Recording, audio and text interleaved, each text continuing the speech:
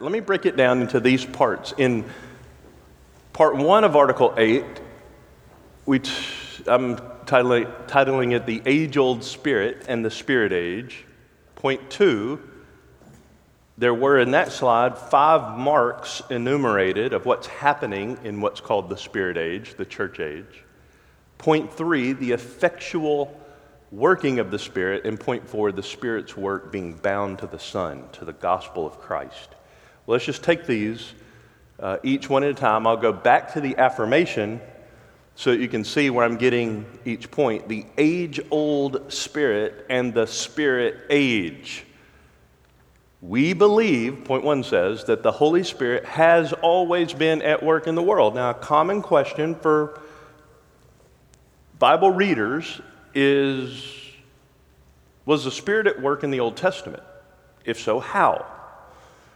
Well, that's why we're saying the age-old Spirit and the Spirit age. The answer is yes. We believe that the Holy Spirit has always been at work in the world. In fact, the second verse of the Bible. The earth was formless and void, and darkness was over the surface of the deep, and the Spirit of God was moving over the surface of the waters. There you have it. Right in the second verse of the Bible, yes, the Spirit has been at work. He is eternal. Don't refer to the Spirit with indefinite terminology. He is a person. He is eternal. He is God. He is from everlasting, and He has always been at work in the world. Peter tells us that when the Old Testament was written, it happened this way. Now, chew on this. But know this, first of all, that no prophecy of Scripture, he's talking about the Old Testament writings, is a matter of one's own interpretation. For no prophecy was ever made by an act of human will, but men moved by the Holy Spirit spoke from God. That's how Scripture happened. The Holy Spirit inspired the writers of the Old Testament to pen what they wrote. So, culminating our thought on the age-old Spirit, transitioning to the Spirit age, Article 8.1 says, yet when Christ had made atonement for sin and ascended to the right hand of the Father, He inaugurated a new era of the Spirit by pouring out the promise of the Father on His church, Pentecost. So yes, something changed, but it wasn't the first ever arrival of the Holy Spirit in the world. It's a new epoch in redemptive history.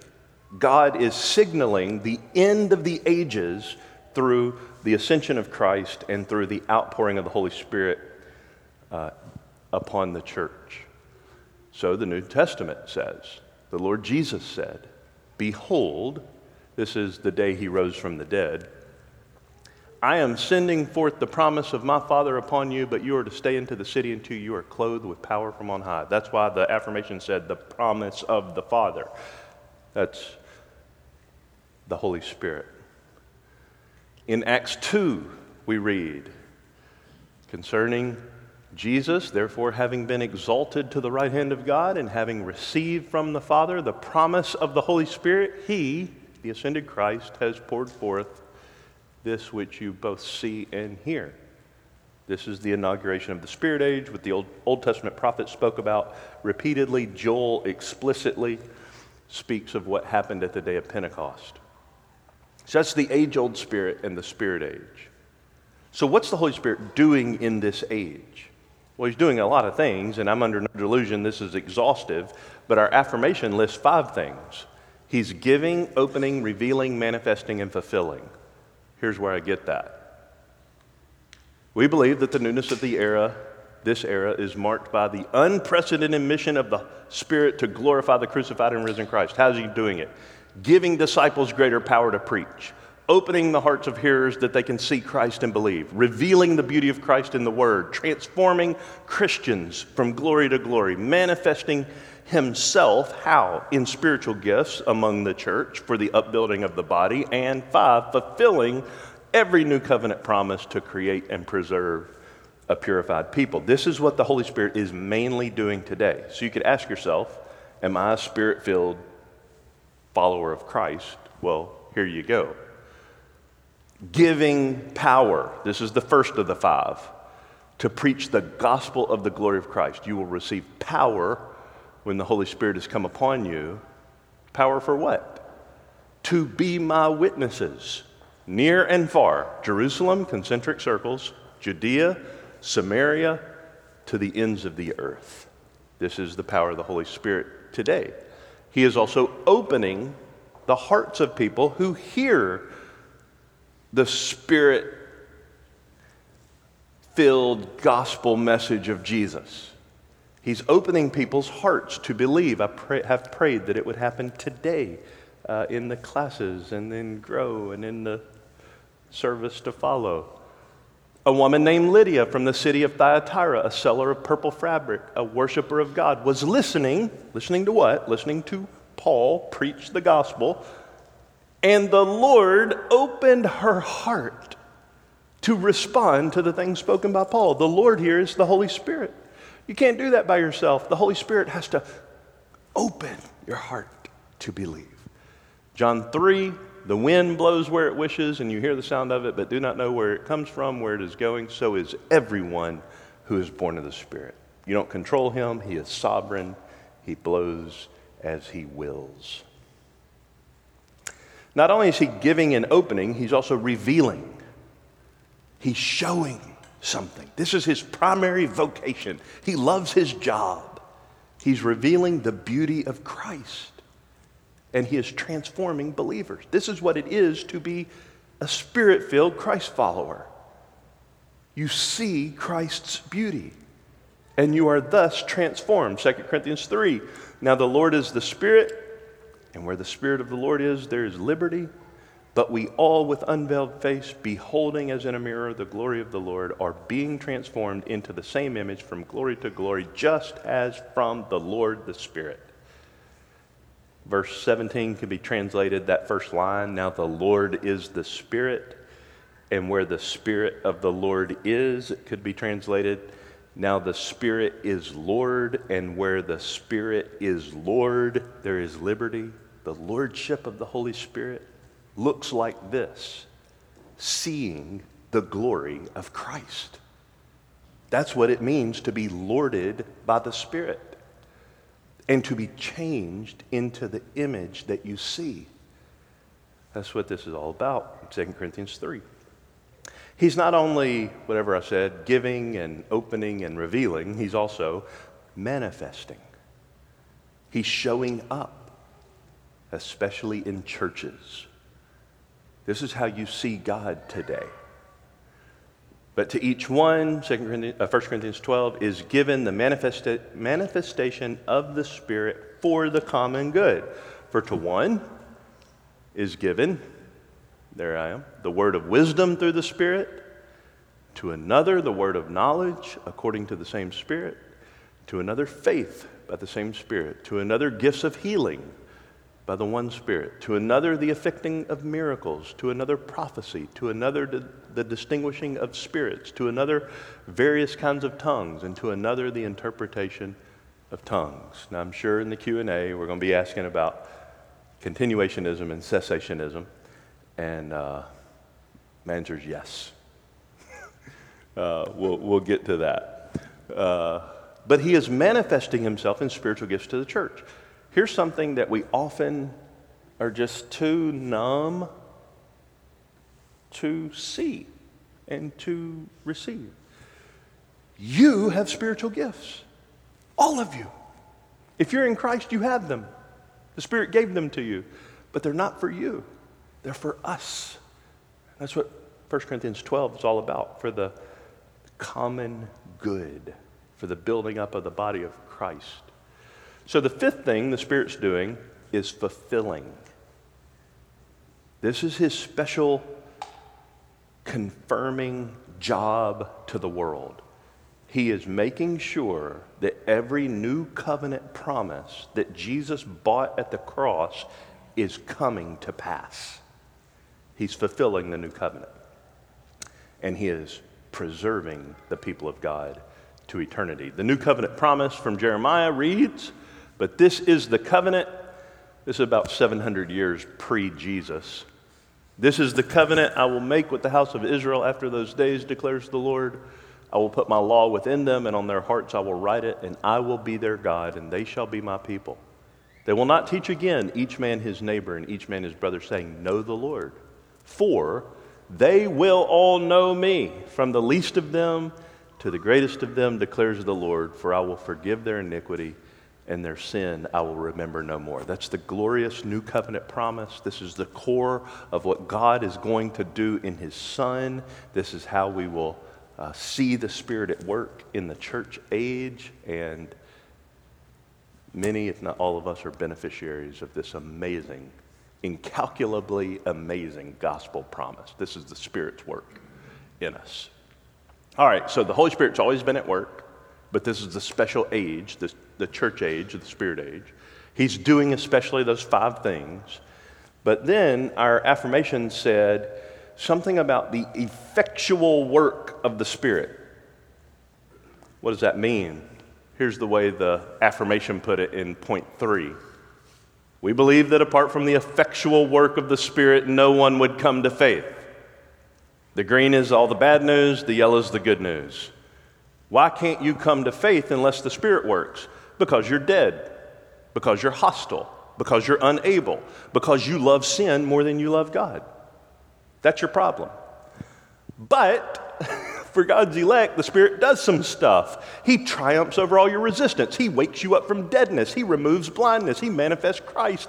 And he sees to it that Jesus becomes so compellingly beautiful to you that you can't possibly conceive of not throwing yourself into his arms by faith. That's the Spirit's work. You're all dead in trespasses and sins outside the Spirit. That's Ephesians 2.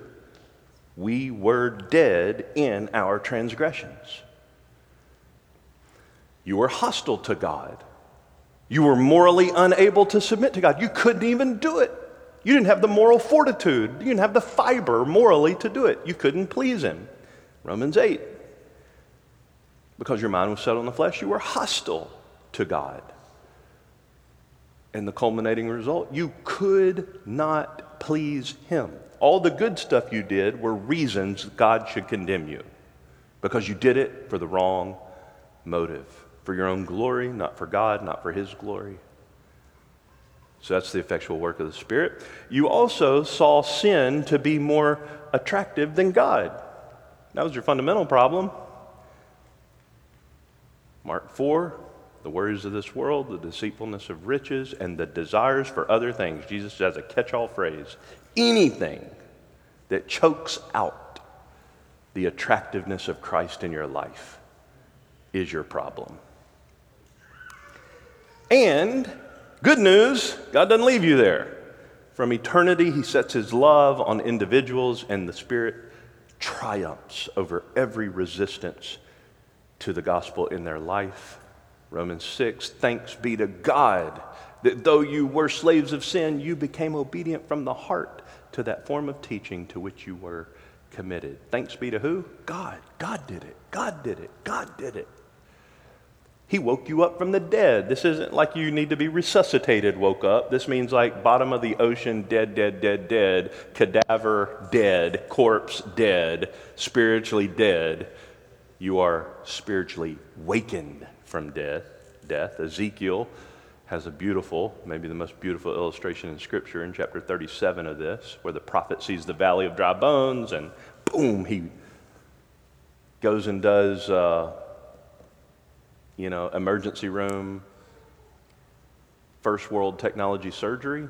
No. He preaches. He prophesies. He commands. And then you just see bodies come together and flesh and sinews. They're still dead. So he preaches again, and boom, Spirit invades them and gives life. That's Ezekiel 37. And then Ephesians 2, we've already looked at. You were dead, but the passage goes on to say you are made alive by being united to the risen Christ.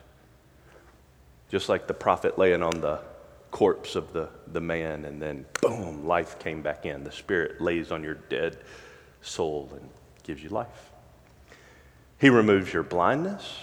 He shows Jesus to be more beautiful than anything you could possibly imagine. And he brings the grace of regeneration to your heart.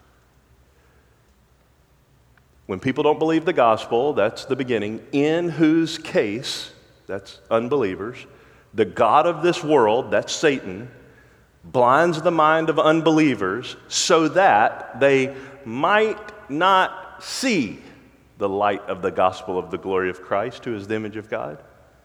And I'm going to skip verse 5 for a second and go down to verse 6.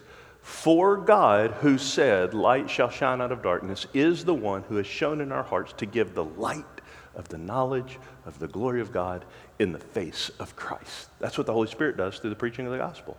The same God who said, let there be light, and boom, galaxies, quasars, just infinite expanse.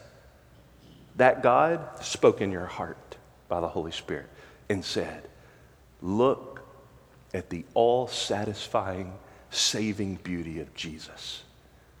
That's the Spirit's work. Finally, he binds his work to the Son. He will not work in the new covenant age apart from elevating Christ. The Spirit, they say, is the humble person of the Trinity, the shy person of the Trinity. The minute you focus on him, he slips away.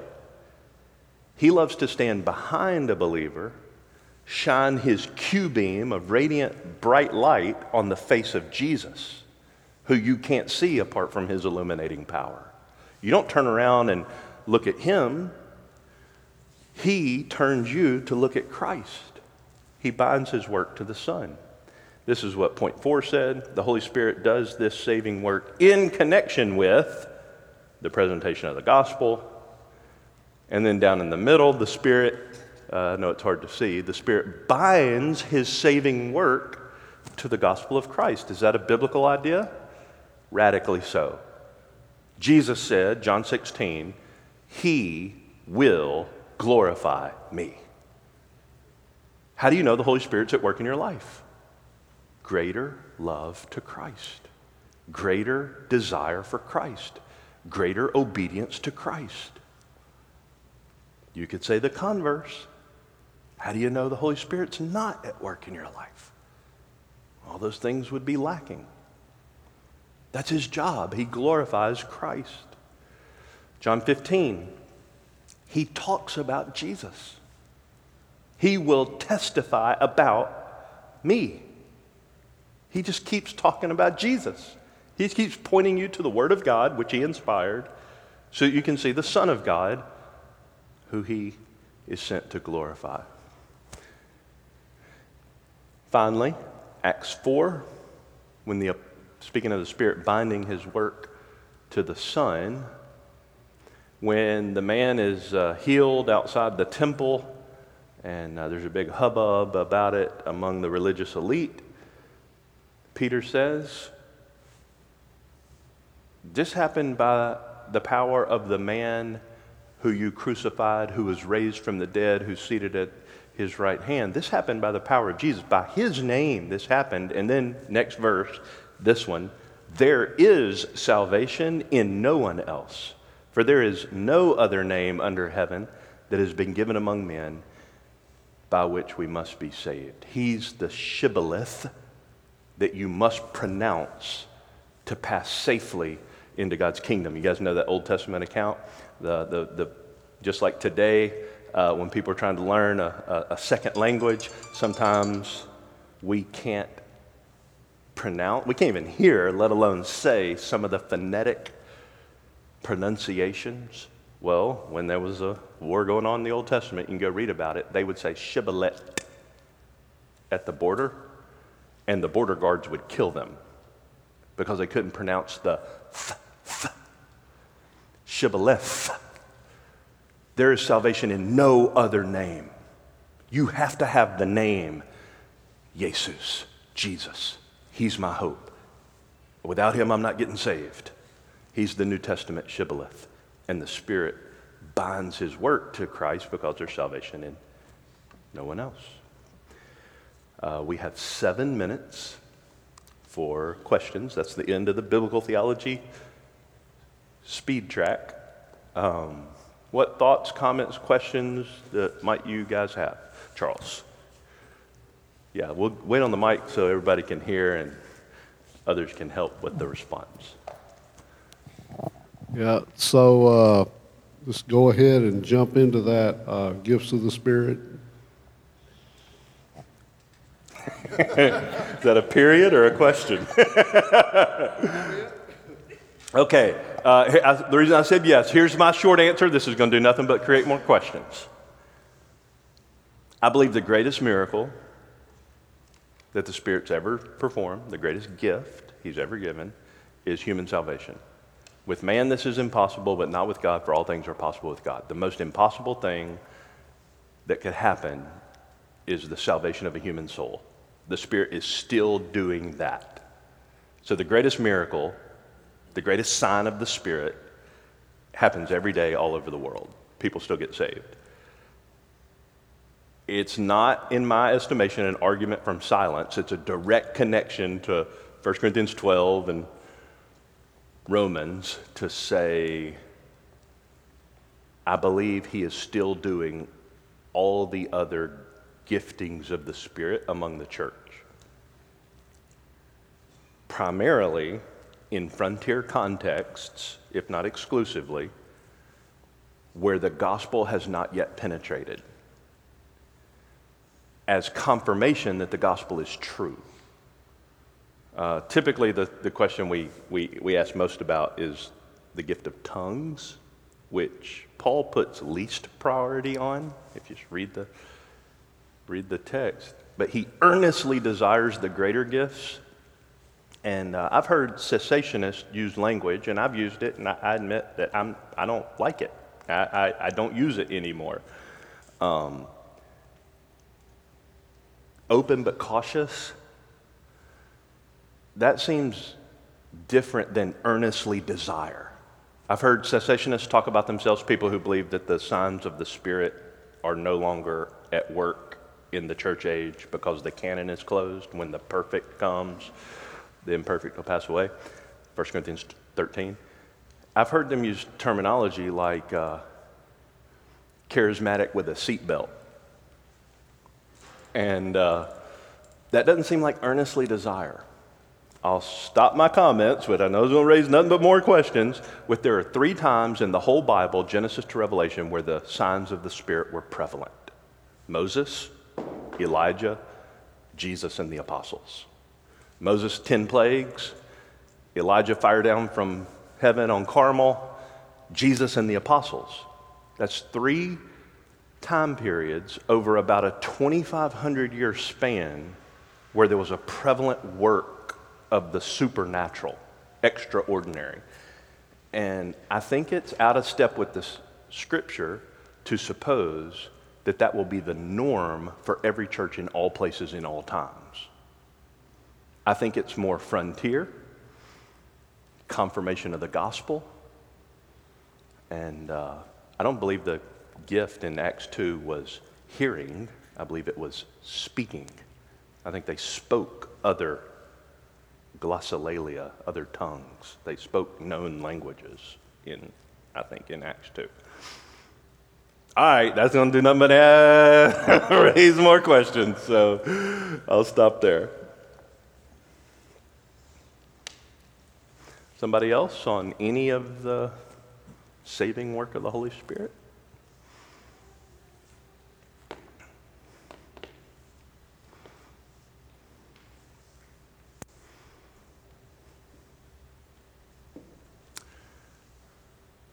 Nobody? All right. Marky R. Okay, Ricky and then Marky. So in sharing the gospel with others, as we are encouraged to do, it's our job to proclaim, and then it's the Spirit's job to save. Amen. And seal. Amen. Amen. Yes, yes, yes. All day, yes. Yeah. I was going to kind of say this Rick stole it, man. He stole it. Just more of an encouragement and a reminder that when you were speaking about the Holy Spirit, so often, regardless if you're pastoring or sharing the gospel or parenting or husbands washing your wives in the word or ministering to your spouses, whichever way, is to rely on the Spirit. And so often we tend to go off our intellect, our knowledge,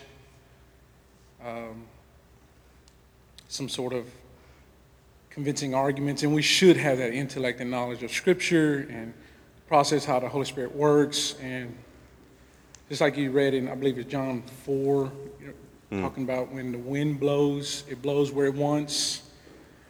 I think so many times as believers, we tend to rely on the knowledge and not the Holy Spirit to be praying that the wind does blow whenever we do share or minister in any capacity which we're in our mundane lives or whatever. But just kind of a reminder and encouragement that when you were saying that, it encouraged my heart to don't forget, as I think of Spurgeon when he climbed up to the pulpit, whether 13 steps or 15 steps, he'd say, I believe in Holy Spirit, I believe in Holy Spirit, I believe in Holy Spirit, I believe in Holy Spirit. Yeah. Because I'm about to leave that on for just a second, I'm going to ask you to close us, Mark, very briefly in prayer. I'm about in today's message, John 17, Jesus says that he's binding his work of salvation to the word of the apostolic gospel. That's my way of putting it. I'm not praying for them only, but for those who believe through their word.